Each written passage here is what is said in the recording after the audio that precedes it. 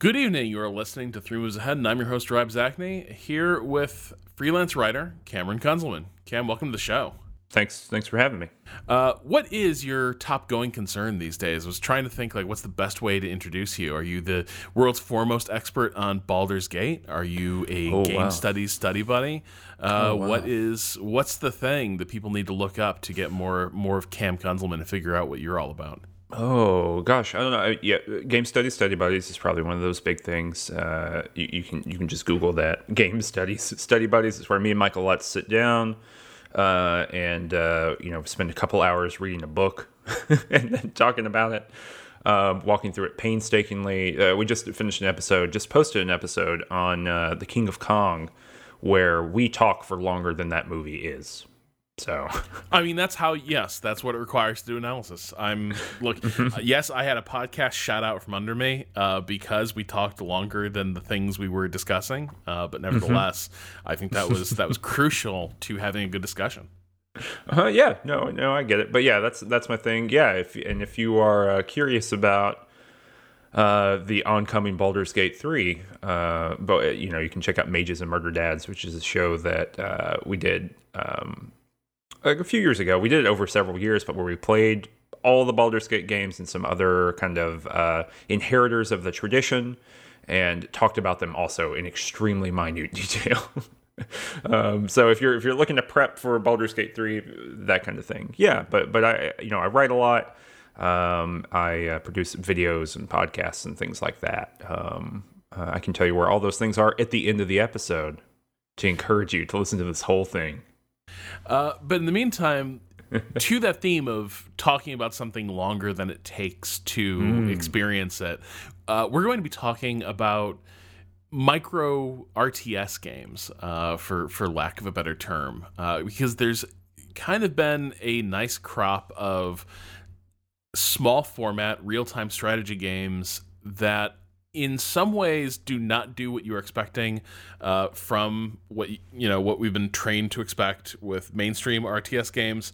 And then there are some that are also, as they begin to shrink down the format and try to refine the experience down to some sort of essential RTS-ishness, for lack of a better term, they also begin creating some new and novel experiences.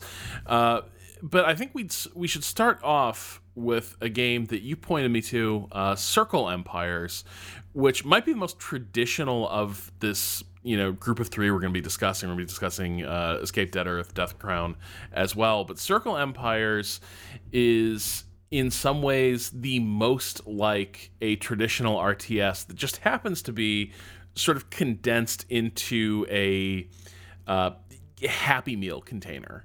In some ways. Cam, what is Circle Empires? Oh, Circle Empires is, I don't maybe I can look it up in a minute. I don't remember the name of the development studio. Luminous. You have it written. Luminous. It came out maybe 2018, I believe, is the initial release date on that.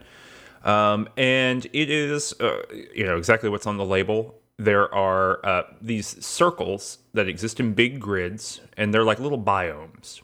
And in those biomes, you can build troops, you can build buildings, and you can farm and do things like that. You place little resources, and then they grow, and you harvest them, things like that.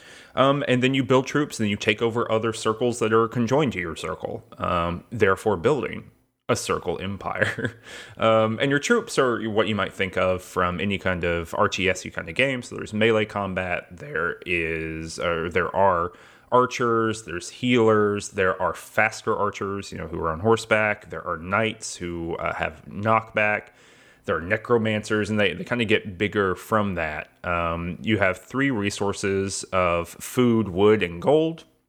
And the more expensive ones take more resources. So the idea is that you will take over a circle, and you take over a circle by defeating whatever enemy is there, which it could either be a monster or it could be another kind of NPC empire.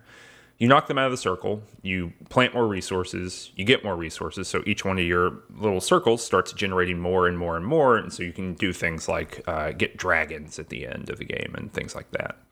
And that's it. I mean, it's a game I've written about quite a few different times. I've called it a death ball game, and I think I've called all of these a death ball game, which is my way of talking Some about are more these. death balls than others, though. Some are more death balls than others, absolutely. But I even think that Death Crown is a death ball game. But by that, right, I'm just referring to like the Protoss strategy of in Starcraft, where you just build a big hunk of units and just use that to roll over everything. And so your whole game is about building this big army and then using it to do stuff.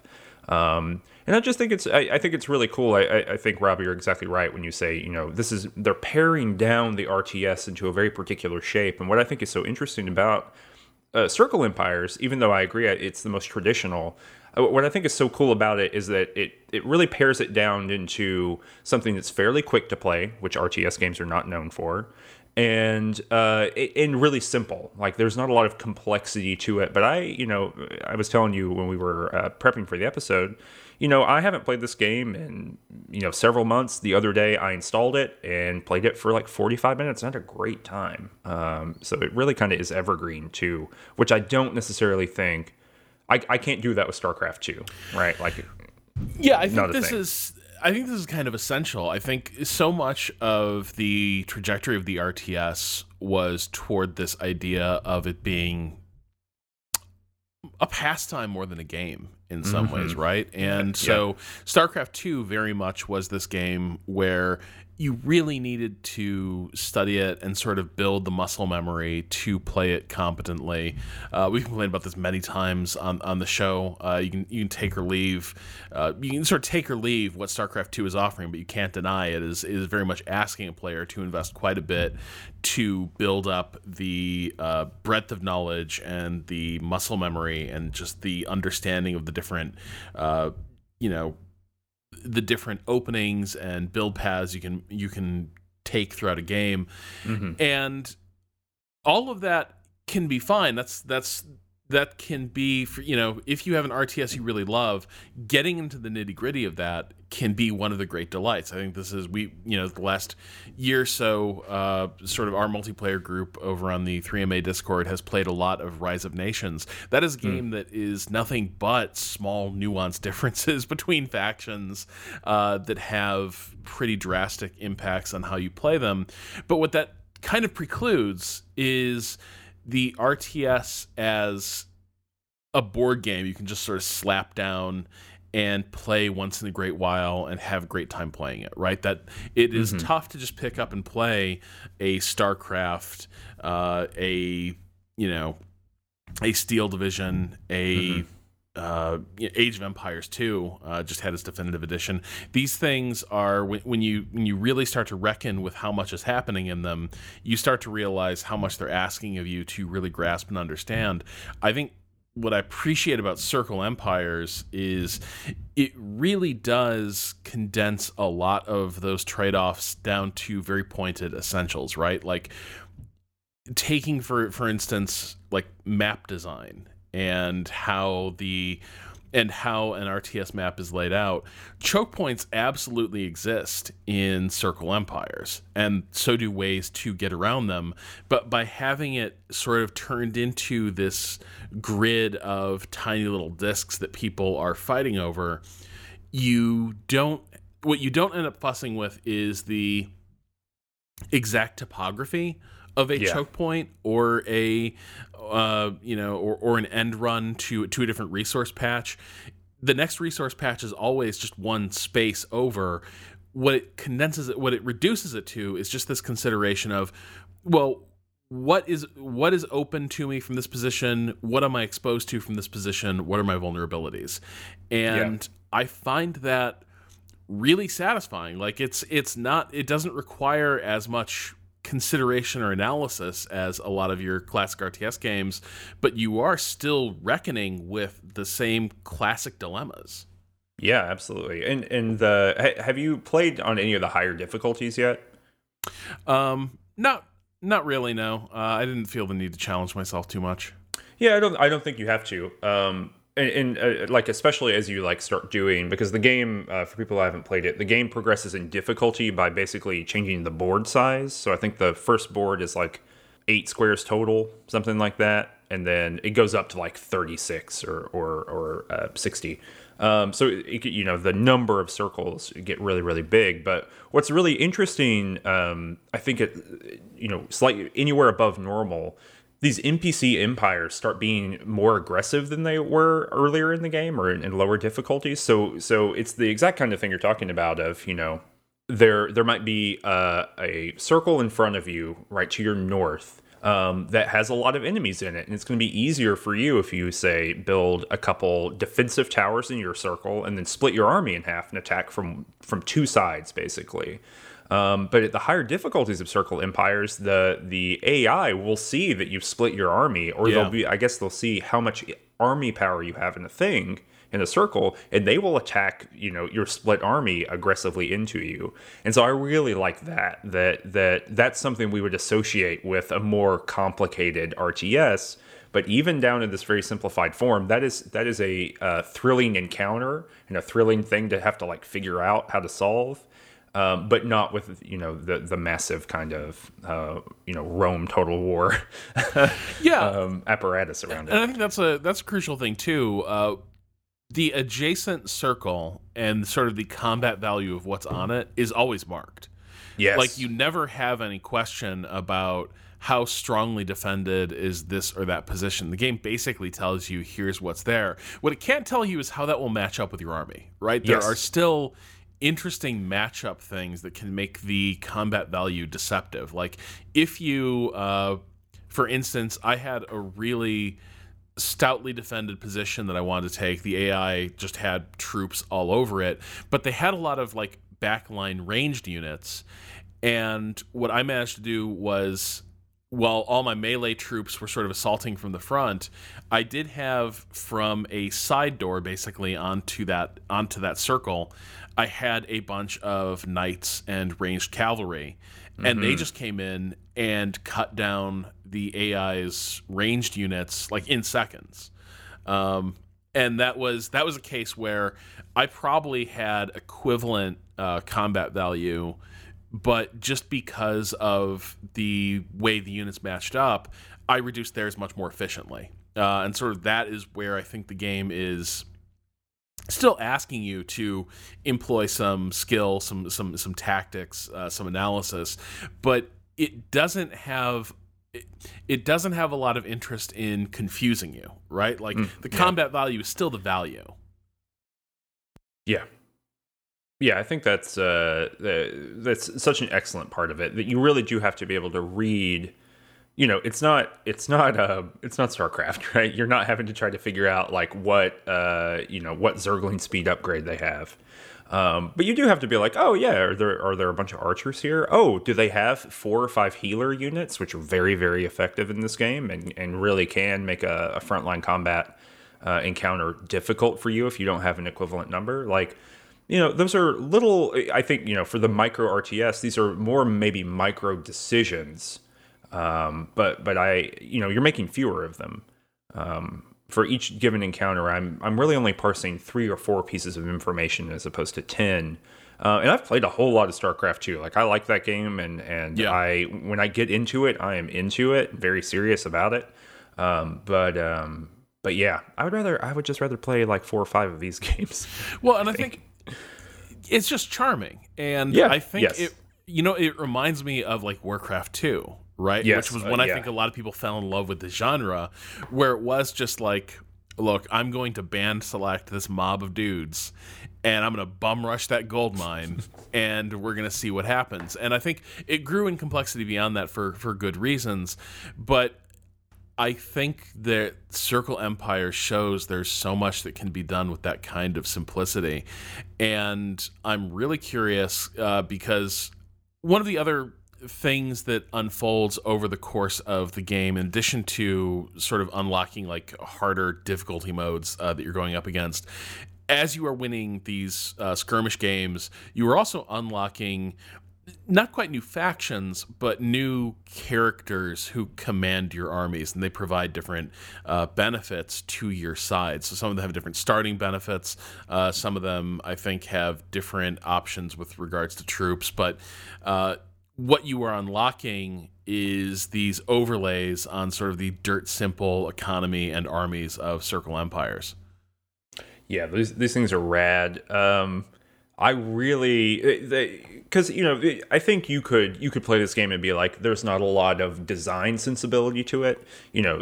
I think you could play it and think the design was in the cutting less than in the building. Yeah. But I think that the kind of commanders or leaders or whatever the game calls them, I think they are so cool because some of them are immediately on face things you would design, right? So one is like, every time you get a new circle, every time you conquer a new circle, you get a bank, which just passively generates gold. And the merchant, I think, makes that. So that's okay. But there are some that are very cool. One of them is she's like a witch, or maybe like a fairy godmother. It's something like that. And for her, if you ever have a worker who is not working for more than 2 seconds, it turns into a pumpkin. What? Yeah, it's really cool. And so there's a benefit, it's this whole economy of really cool design decisions for it, because workers, for the most part in the game, should always be doing something, but you can overproduce and they might not have something to do. But pumpkins are in fact harvestable. Yeah. And they often, basically the way the pumpkin works in the game is you place it for 200 wood, which is quite a bit. You place it on the map and it grows over X amount of time, and then workers can harvest it to get more food from that circle. But yeah, so you can convert workers to pumpkins efficiently or accidentally. For example, if you have too many workers in a circle and they mine everything out too quickly, then all your workers turn into pumpkins immediately, and basically your game is over. So and she starts with more workers too. So it's kind of this risk reward kind of little micro game that's in this other strategy game. I love it. It's great.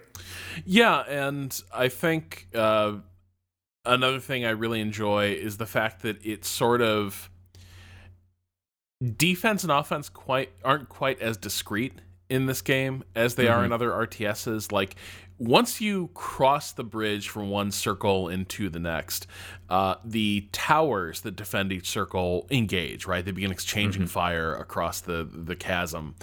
And I really kind of appreciated this sense that it's almost like two positions are fighting a battle as opposed to just armies assaulting fortified positions. I thought that was a cool touch too, because then it changes this.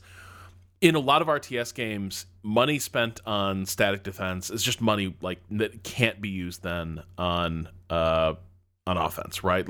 You're basically nailing one foot to the floor for the fight, and unless somebody walks into those defenses, they're not going to end up doing a whole lot. Circle Empires is interesting because those towers you build, and they can have different, you have poison towers, you can have fireball towers, just archer towers. They're not wasted on offense. They will join in a fight once the attack begins, but it does definitely telegraph where the attack might be happening, right? And so you still have, because the great way that map is laid out, it's you can put all those defenses in a place where they will be useful on offense, but that still does mean they're not available somewhere else, right? You could beef up for an attack somewhere, and that just means the AI notes that somewhere else now is really soft, and they will just come pouring through. And now you have a choice of do you not quite base trade, but do you just trade circles at this point and try to figure it out from there? I think that's, again, such a cool idea, and it keeps the towers in the toolbox in a way that I think a lot of RTS games end up discouraging you from playing around with their turtling tactics. Yeah, absolutely. And I think what's cool about it too, because there's building in this game, but it's very limited, right? It's building banks or, planting pumpkins or something like that. It's not, you're not creating, when you plop a unit down, you're literally plopping a unit onto the map. It's not a, build time, or you don't have to build production facilities or anything like that. So, when you do the thing that's basically circle trading or base trading, right, where they're attacking your thing and you're attacking theirs, and you change positions, what's interesting about that in this game is that, if you both base trade in StarCraft 2, you then have to make some like hard decisions about what remaining units exist on the battlefield and how they might match up to one another. And there are instances where you just can't win, or the game really can't go very far from there. In Circle Empires, you can just start building more stuff on those circles you've taken, and the game hasn't really moved all that much. You really do have to be thinking kind of in an encompassing way about how to take out, the opponent's circles kind of back to back. Because you can base trade and just keep playing the game from where the position you've developed, which is very unique, I think, in this type of game. Yeah, I kind of adore this. And again, like, this thing is $8. Yeah. So, like, in terms of, like, RTS fun to be had, this is a pretty ridiculous value. And I think I do highly recommend this because it does feel so much like classic RTS, but also it feels like the product of a lot of reflection on what's the part I want from an RTS and what's the stuff I'm comfortable setting aside. Yeah, absolutely. The next game we're going to talk about, I feel a little bit more conflicted about. It is Escape Dead Earth, which came to my attention, both this and Death Crown did, via a piece you wrote for us over at Waypoint.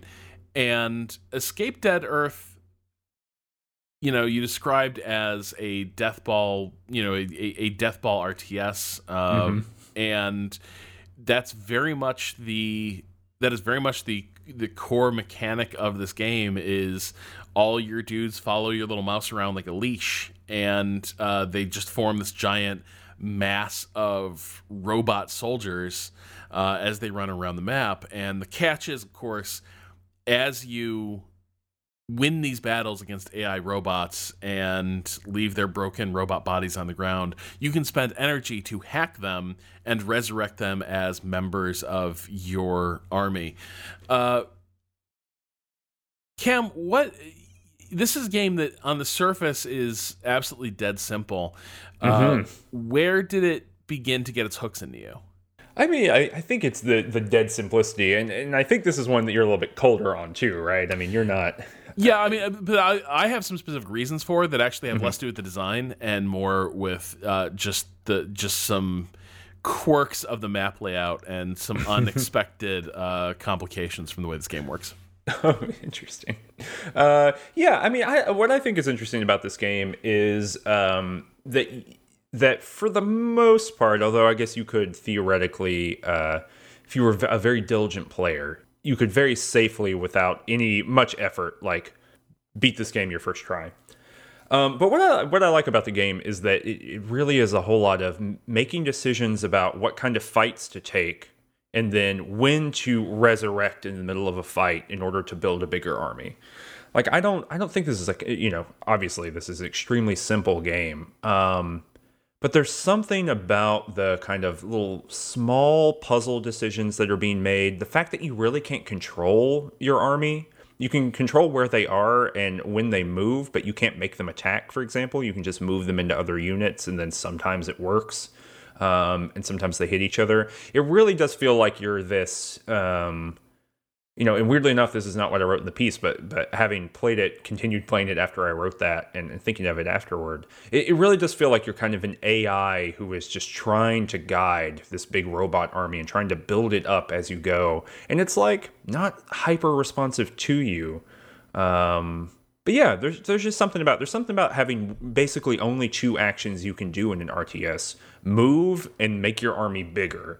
And then getting into situations where you're having to use those tactically. So, for example, you in the middle of a fight, if this big Titan, there's not that many units. There's maybe 6 or 7 unit types. And there's one that's like this massive kind of, humanoid-looking Titan, and it'll just smash your little small robots immediately. And so when you see one coming or you see one being a part of a fight, you really have to move your units into it and surround it in order to get that kind of zergling surround to keep it from or to do damage to it as quickly as possible. And so it's like these little micro decisions, and then as soon as it goes down, you need to hit the right click in order to resurrect it, make it part of your army so that it can fight the other one that's coming. It's just little, to me, it's even, if Circle Empires is paring down a genre into a very specific slice and then just being like, wow, isn't it cool that this slice works on its own? Then I think Escape Dead Earth is like even more, right? It's like, can you just move? Can moving and making troops be the only thing you do in an RTS, and will it work? And I think it does work. I don't know. It's not a game I'm going to go back to like day after day for the next 2 years, but it's a game that I played a few times in a row, and then I ended up beating on, being very intentional about my strategy, about beating it. I thought it was a very rewarding game. I enjoyed it like I would enjoy a short film, Yeah, it reminded me of, it also brought me back to a game called Cannon Fodder. Which was, again, a similar sort of, you just pull a little army of guys and just have them gun, like, there's a shoot 'em up quality to this in terms of just like rolling the ball of robots over these enemies and sort of reacting to new enemies joining the fight. And I also enjoyed as you said, the robots are not super responsive. One of the things you run into is there are sort of backline robots that will be in your army that are more effective back there. They got big guns, or lots of like little laser blasters, and some of them are also more delicate. But the thing is, you can't actually tell any robot go to the back line like that. Yeah. That doesn't exist in this game. So what you end up having to do is almost Rubik's Cube your army around to orient it toward another enemy. And one way you can do that, of course, is to use terrain obstacles to sort of force the swarm to split in a way that will sort of reorganize it and put your meat shield robots back on the cutting edge of the army. Here is where the game began to lose me, though. A couple times, what I ended up having happen was the map is filled with these little stands of trees and buildings, and for the most part, they are impermeable to the robots, right? So they're just like terrain obstacles and such. But a decision was made, and I think this was probably a bad one, to make them, to give them a little more articulation than I think they need, so that like there are gaps in the trees, there are gaps between the buildings. Yes. I had a couple games, and like once this happens, you have to restart your run, basically. Yeah, yes. I had a couple games because of the effect. Yeah, I had a couple games where somehow a robot would get itself stuck somewhere in between the trees. It would be like just jammed into a part in the forest, and there is no way to figure out like how'd that little dude get stuck in there. Like, how do I unstick him? Just it basically couldn't be done because you don't have the command. You can't see the path they took in. Nor will they ever get killed because they're safe from enemies in there. And like the way it breaks the game is the game won't move on if there's a detached, like as the swarm spreads out, the camera zooms out and zooms out and zooms out. But if there's a robot stuck somewhere in a corner of the level, there's a point at which the game is just going to sort of leash the camera in a certain area and be like, no, until like the swarm has to be reunited. Yeah. And that was one of those things where, like, for a game this simple and for a game like this boiled down, to have it fail in that way, I was like, I think you just lost me. Like this was an extremely bad call. Because it's clear, like, the terrain isn't really meant to be anything more than like a rock that your army flows over and breaks against. Yeah. So it was just really astonishing to me. They're like, the first time it happened, it took me like 20 minutes to realize like what the hell is going on, because only a single little blue pixel of the robot was still showing next to the next to the tree that they'd been trapped under. And so like it took me ages to figure out like why can't I advance anymore? And then I realized there's this little flashing blue pixelated leg that denoted one of my troopers was stuck, which was a bummer. Yeah, well, this is very funny. I mean, I'm sorry this happened to you, but this definitely did not ever happen to me, like not even one time. Which maybe suggests a difference in how we approach the management of troops in this game. Yeah, I was maybe trying too much to organize around the little blocky bits where I was like, I will flow my troops over this and sort of reorient the swarm. That's definitely why that was happening. But also, yeah. Well, that's some feedback for the Escape Dead Earth developers. Yeah, hey, bold conjectures. Get on this. Yeah, but like that being said, I thought it was a charming looking game, and I did love that almost Katamari like logic of taking a fight, the taking of fights, and how to go about digesting these swarms of enemy robots. Yeah, and did you complete the game? No, that like once the frustration hit, I was like, I think I'm out. Well, so the kind of like final, there's like maybe 4 little regions to go through, and then the end is a rocket that is like gonna take you off dead Earth, and then it becomes a point defense game. And you basically have to stand in the circle at the end. You have to keep your army in the circle while it like uploads your consciousness or something, right? And so you have to like roam around, and you're being assaulted from all sides, and so you're having to kind of control your army and make sure that you're fighting and making sure that they're in a position where they can resurrect the most other robots. It's a really cool like last little 1/6 of the game or something that really changes a bit. So it's worth trying to get to that point. Yeah, that seems pretty cool. Yeah. But probably not as cool as the last game we're going to be talking about here, Death Crown. Cam, you want to take us into what Death Crown is? Oh, this game is wild. So it is a death. Narratively, maybe is the best way to start here. Death is coming for this weird fantasy king-looking dude, and he has shaped his kingdom in such a way in order to prevent that from happening. And so you have an overworld map where you are Death, and you're on this flying fortress thing that teleports around, and you have to defeat all of these kind of little, I don't know, like a giant cube in the sky and like a conspiracy pyramid and all this kind of stuff all around. So it's this highly detailed, really evocative, big weird map, and there are these really evocative 1-bit, because it's all black and white pixel art, or black and white 3D art converted into pixely looking stuff. So you're flying around this big world map, and then you select from that very Dungeon Keeper looking world map, I think. You go in, and it's a tile, like a hex-based grid, where you build troop-producing facilities, and then you build towers to defend your troop-placing facilities. And that's the game. So you're taking over tiles in order to produce troops that then automatically move, almost like tower defense style, move down a pathway toward the enemy king's facility.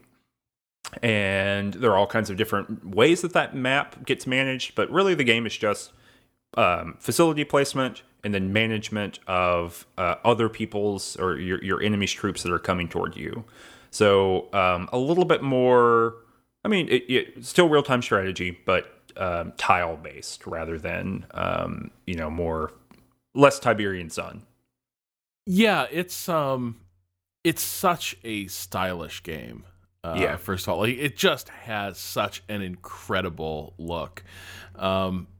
Screenshots give you an idea of it, but in motion, for all that simplicity, it is kind of astonishing to see it begin to spin into motion as armies of the dead are sort of dispatched from their graveyards and start like battering themselves against the walls of this of these castle towns.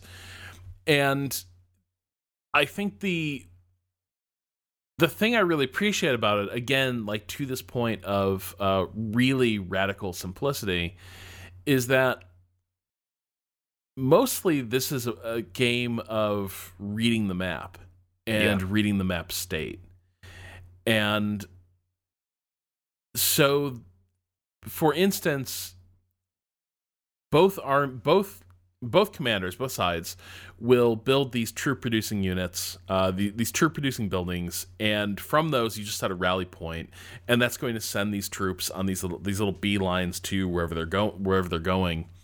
And the easiest way to defend against that is to throw up a tower. A tower sort of projects a radius of control to all the hexes adjacent to it, unless an enemy tower or building is also exerting control over that, at which point you have a bit of no man's land.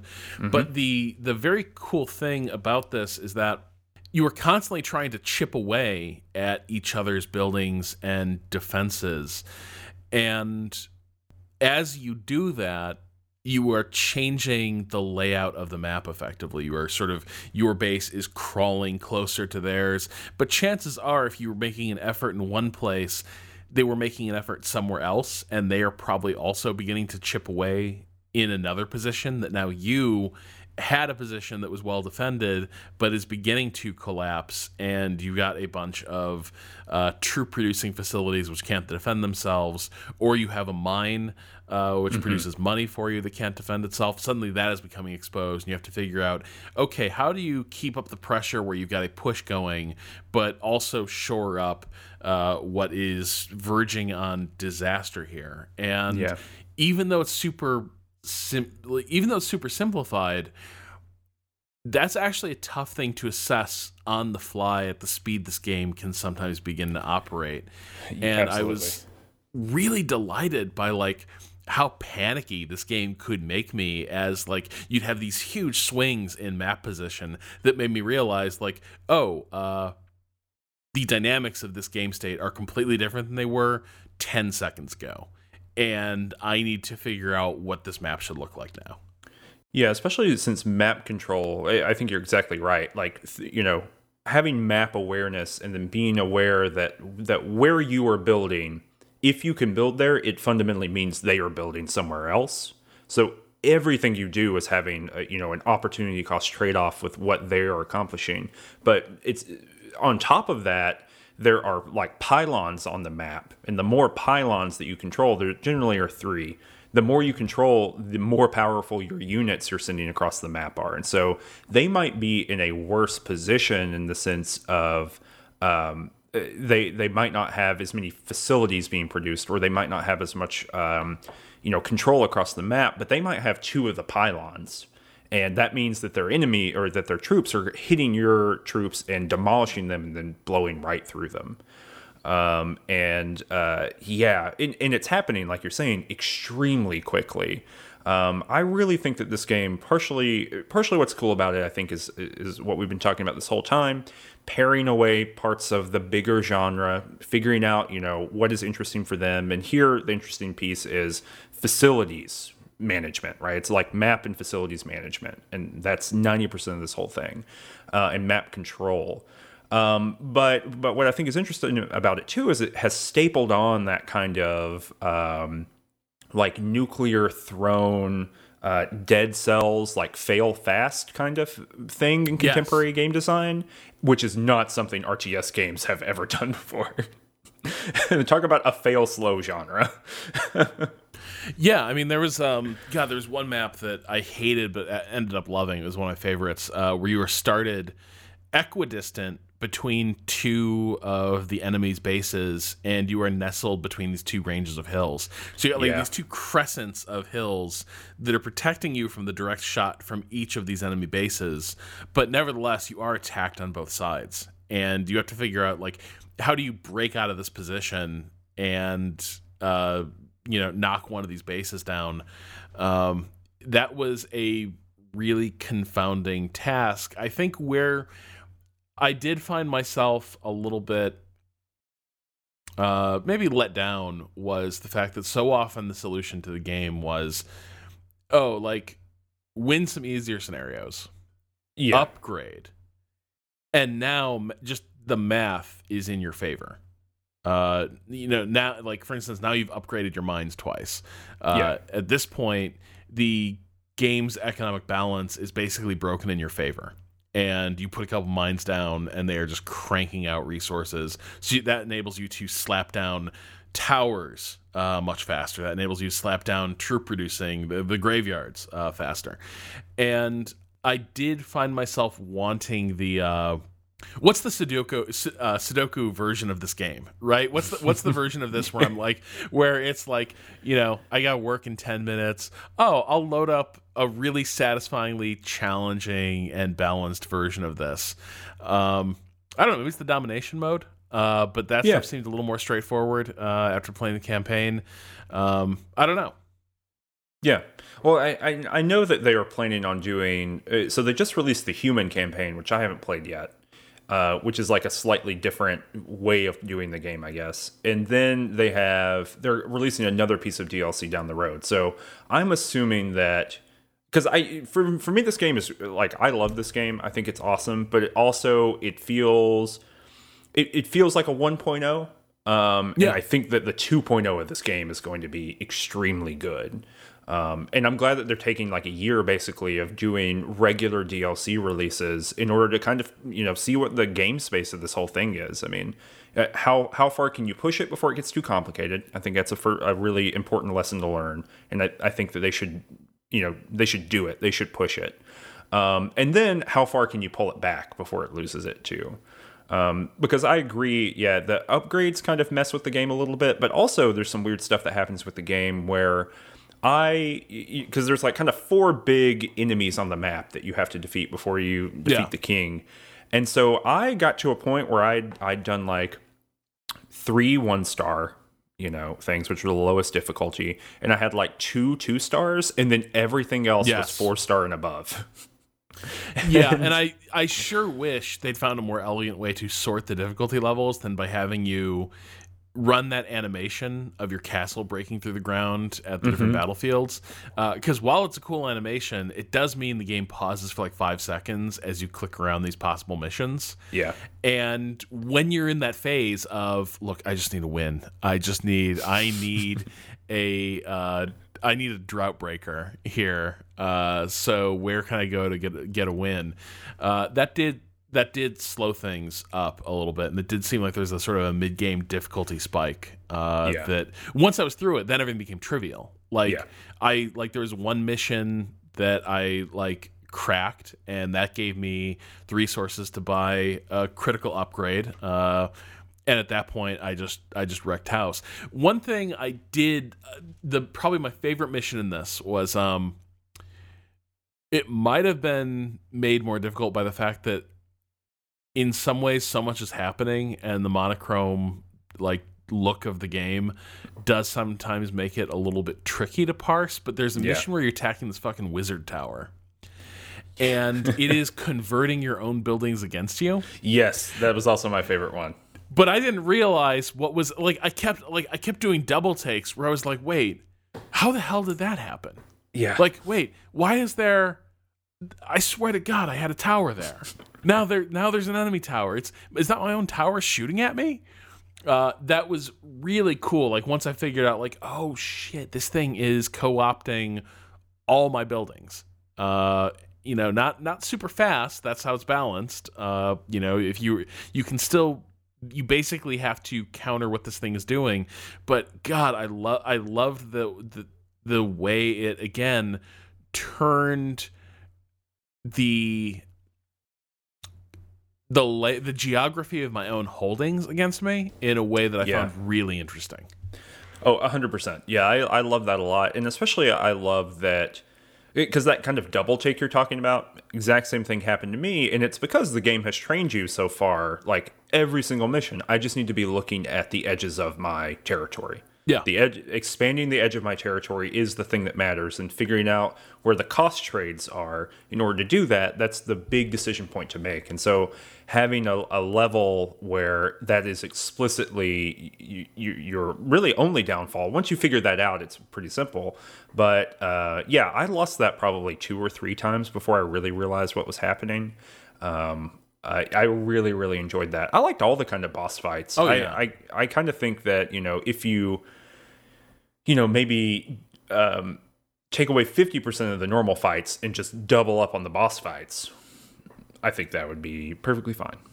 Yeah, I can't, like you said, I can't wait to see where this game goes, because when I was in the middle of a really good scenario, like, it was so satisfying figuring out now, okay, I've cracked that part of the defenses, now where am I sending my troops? Because the AI is pretty good about retrenching its positions and, creating defensive lines,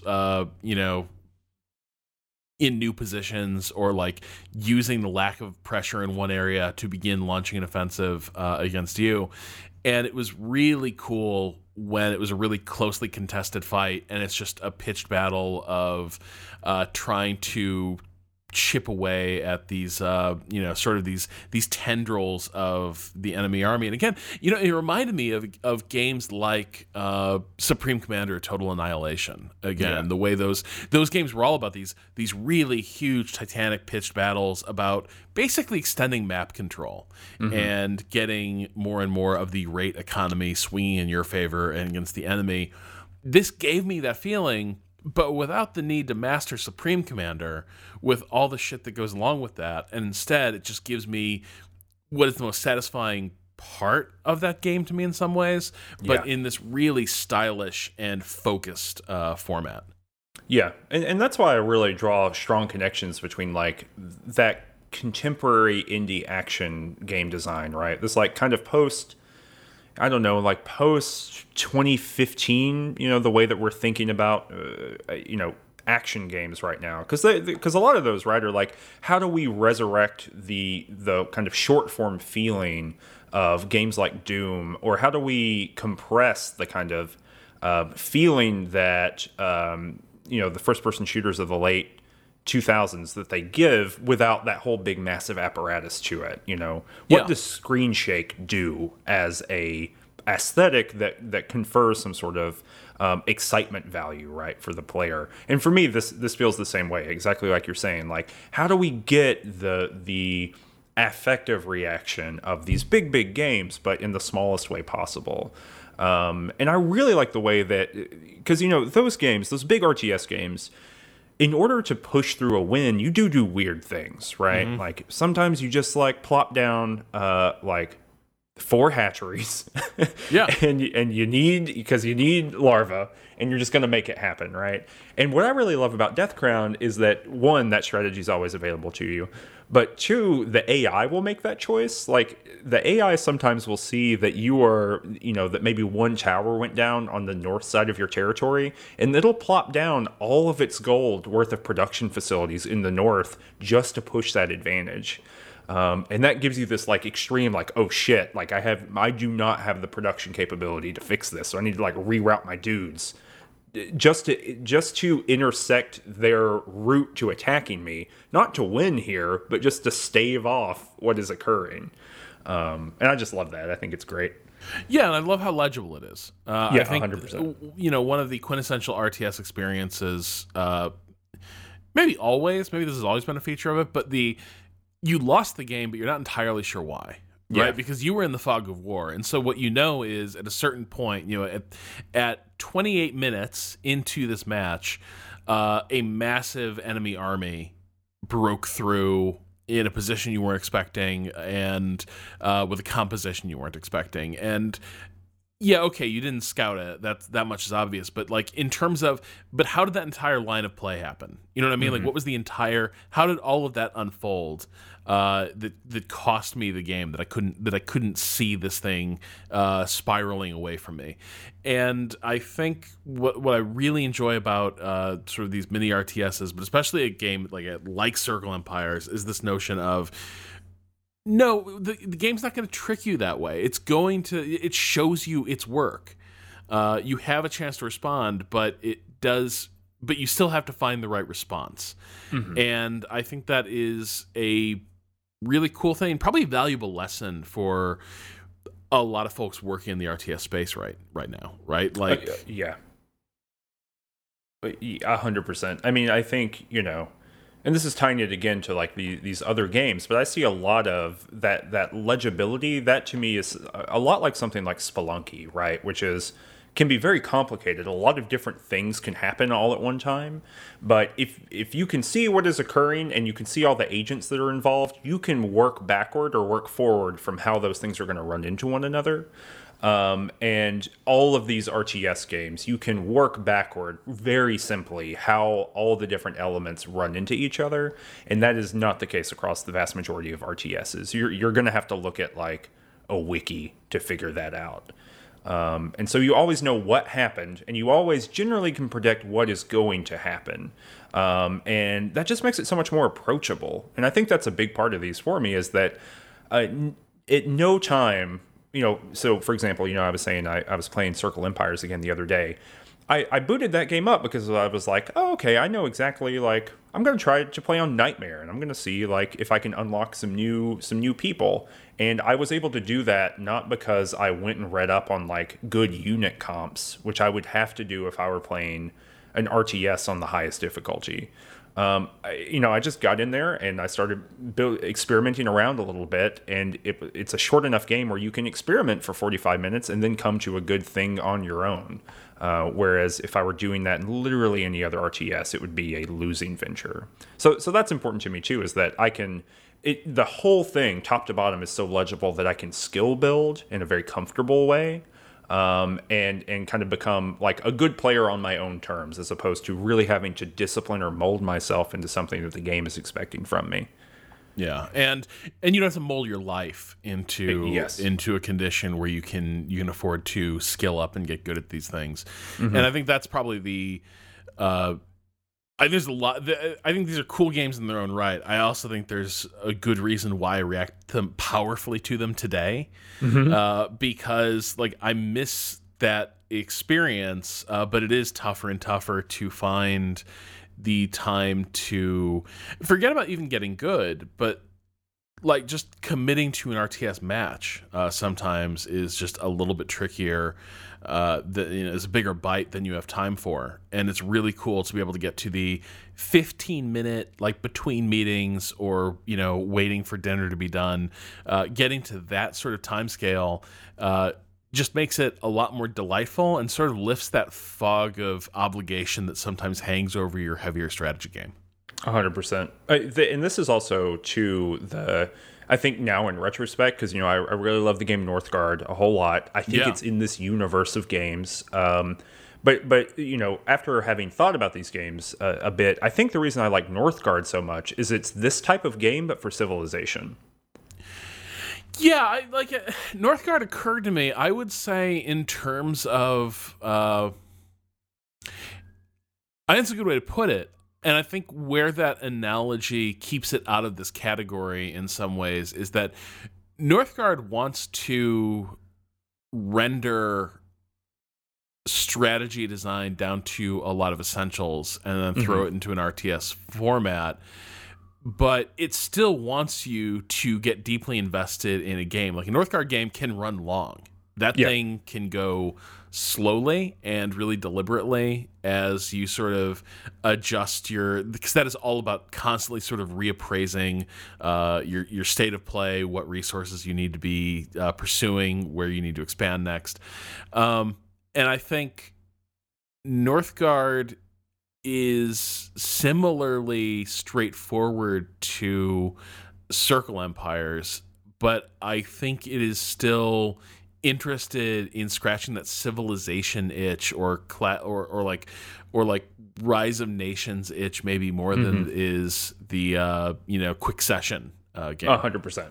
Yeah, I mean, I would love because we, on the Range Touch Discord, we have played, I think 8 players is the maximum you can do for Northgard, and we've played maximum player numbers of Northgard games, and weirdly enough, they are much faster than you would think, but they're also still take quite a long time. But yeah, I would love for someone to do what we've been calling the kind of mini RTS. I would love for someone to give me the mini Civ, a 45-minute playable Civilization style game, even if it didn't have multiplayer, right? I don't need that, but a fast, a little bit of social policy, a little bit of military, a little bit of city building. I'm sure that would be extremely difficult. I'm sure there's a reason why that game is not running around right now, but that would be amazing. But for now, we've got a nice burgeoning genre here, though. Yeah, I'm looking forward to seeing it continue to grow, not in game size, but in terms of variety. Yeah, that is the sort of Micro-RTS. I think has a lot of promise, especially for those of us who have, for one reason or another, found ourselves a little bit removed from the RTS space. Or also, the RTS space is maybe not as vibrant as it needs to be to keep us all happy either. So it's just cool to have new games like this to talk about. Yeah. Speaking of talking about games, Cam, at the top of the show, you teased where people can find some of your cool side projects. Obviously, people can read a lot of your work over at waypoint.vice.com, but where does the game studies curious listener go to get onboarded to that topic? So you can go to, you can find all the stuff on my Twitter at C. Kunzelman. You can also find it at Ranged Touch, RANGED TOUCH. On Twitter, that's all of the Ranged Touch stuff. You can also go to rangedtouch.com. So you can find out all about the stuff we do about Baldur's Gate, game studies, books. Importantly, this is not just for academics or anything like that. If you're just interested in learning what's going on with game studies, and you want to hear 2 people talk about a book and try to make it approachable, and one time a movie, then you can do it. Or it's not for one audience. It's meant for anyone who's interested in these general issues to find out what the hell is going on in game studies. You can go to youtube.com/rangetouch as well to see all the videos that we do. Are currently running series. I just finished up a stream. I've been streaming weekly, but all the VODs are on YouTube now. But I finished up a stream of XCOM Enemy Within. I'm sure that 3MA people can come and be extremely frustrated with me playing the game poorly, but it's a Iron Man run, and so it's really fun. There's like 20 hours of that, but we also have done Let's Plays, and we also have a currently running series called Too Much Future, which is a show where we play little pieces of the Fallout games, and then we talk about them at length, the same as everything else we do. We've already finished up Fallout 1, and we've just started Fallout 2. So if you're interested in 2 people trying, thinking long form about Fallout, then that's the place to go for that. So that's a whole bunch of different things. You can check it out. I'm also the editor at large at Paste Magazine for the game section, so you can see me there. I write about Magic the Gathering and D&D there mostly. All right. That will do it for this week. We'll be back next week, hopefully, with more strategy discussion. It was a weird February. Getting a dog basically destroyed what small semblance of order my schedule had, and threw my life into chaos. But now that she sleeps through the night and doesn't have to go outside every 60 minutes, things are getting a lot more on an even keel around here. This episode was produced by Michael Hermes. Through His Head is host on the Idle Thumbs Network. You can learn more about the show and discuss this episode with our community at throughsahead.net, or follow us on Twitter at twitter.com/3MA. Finally, Through His Head is supported by listeners just like you on Patreon. You can learn more at patreon.com/3MA. That's what's further information about our super secret Discord server, where we occasionally talk about strategy games. Anyway, we'll be back next week with another episode of Through His Head. Until then, for Cam, this is Rob Zachney saying goodnight.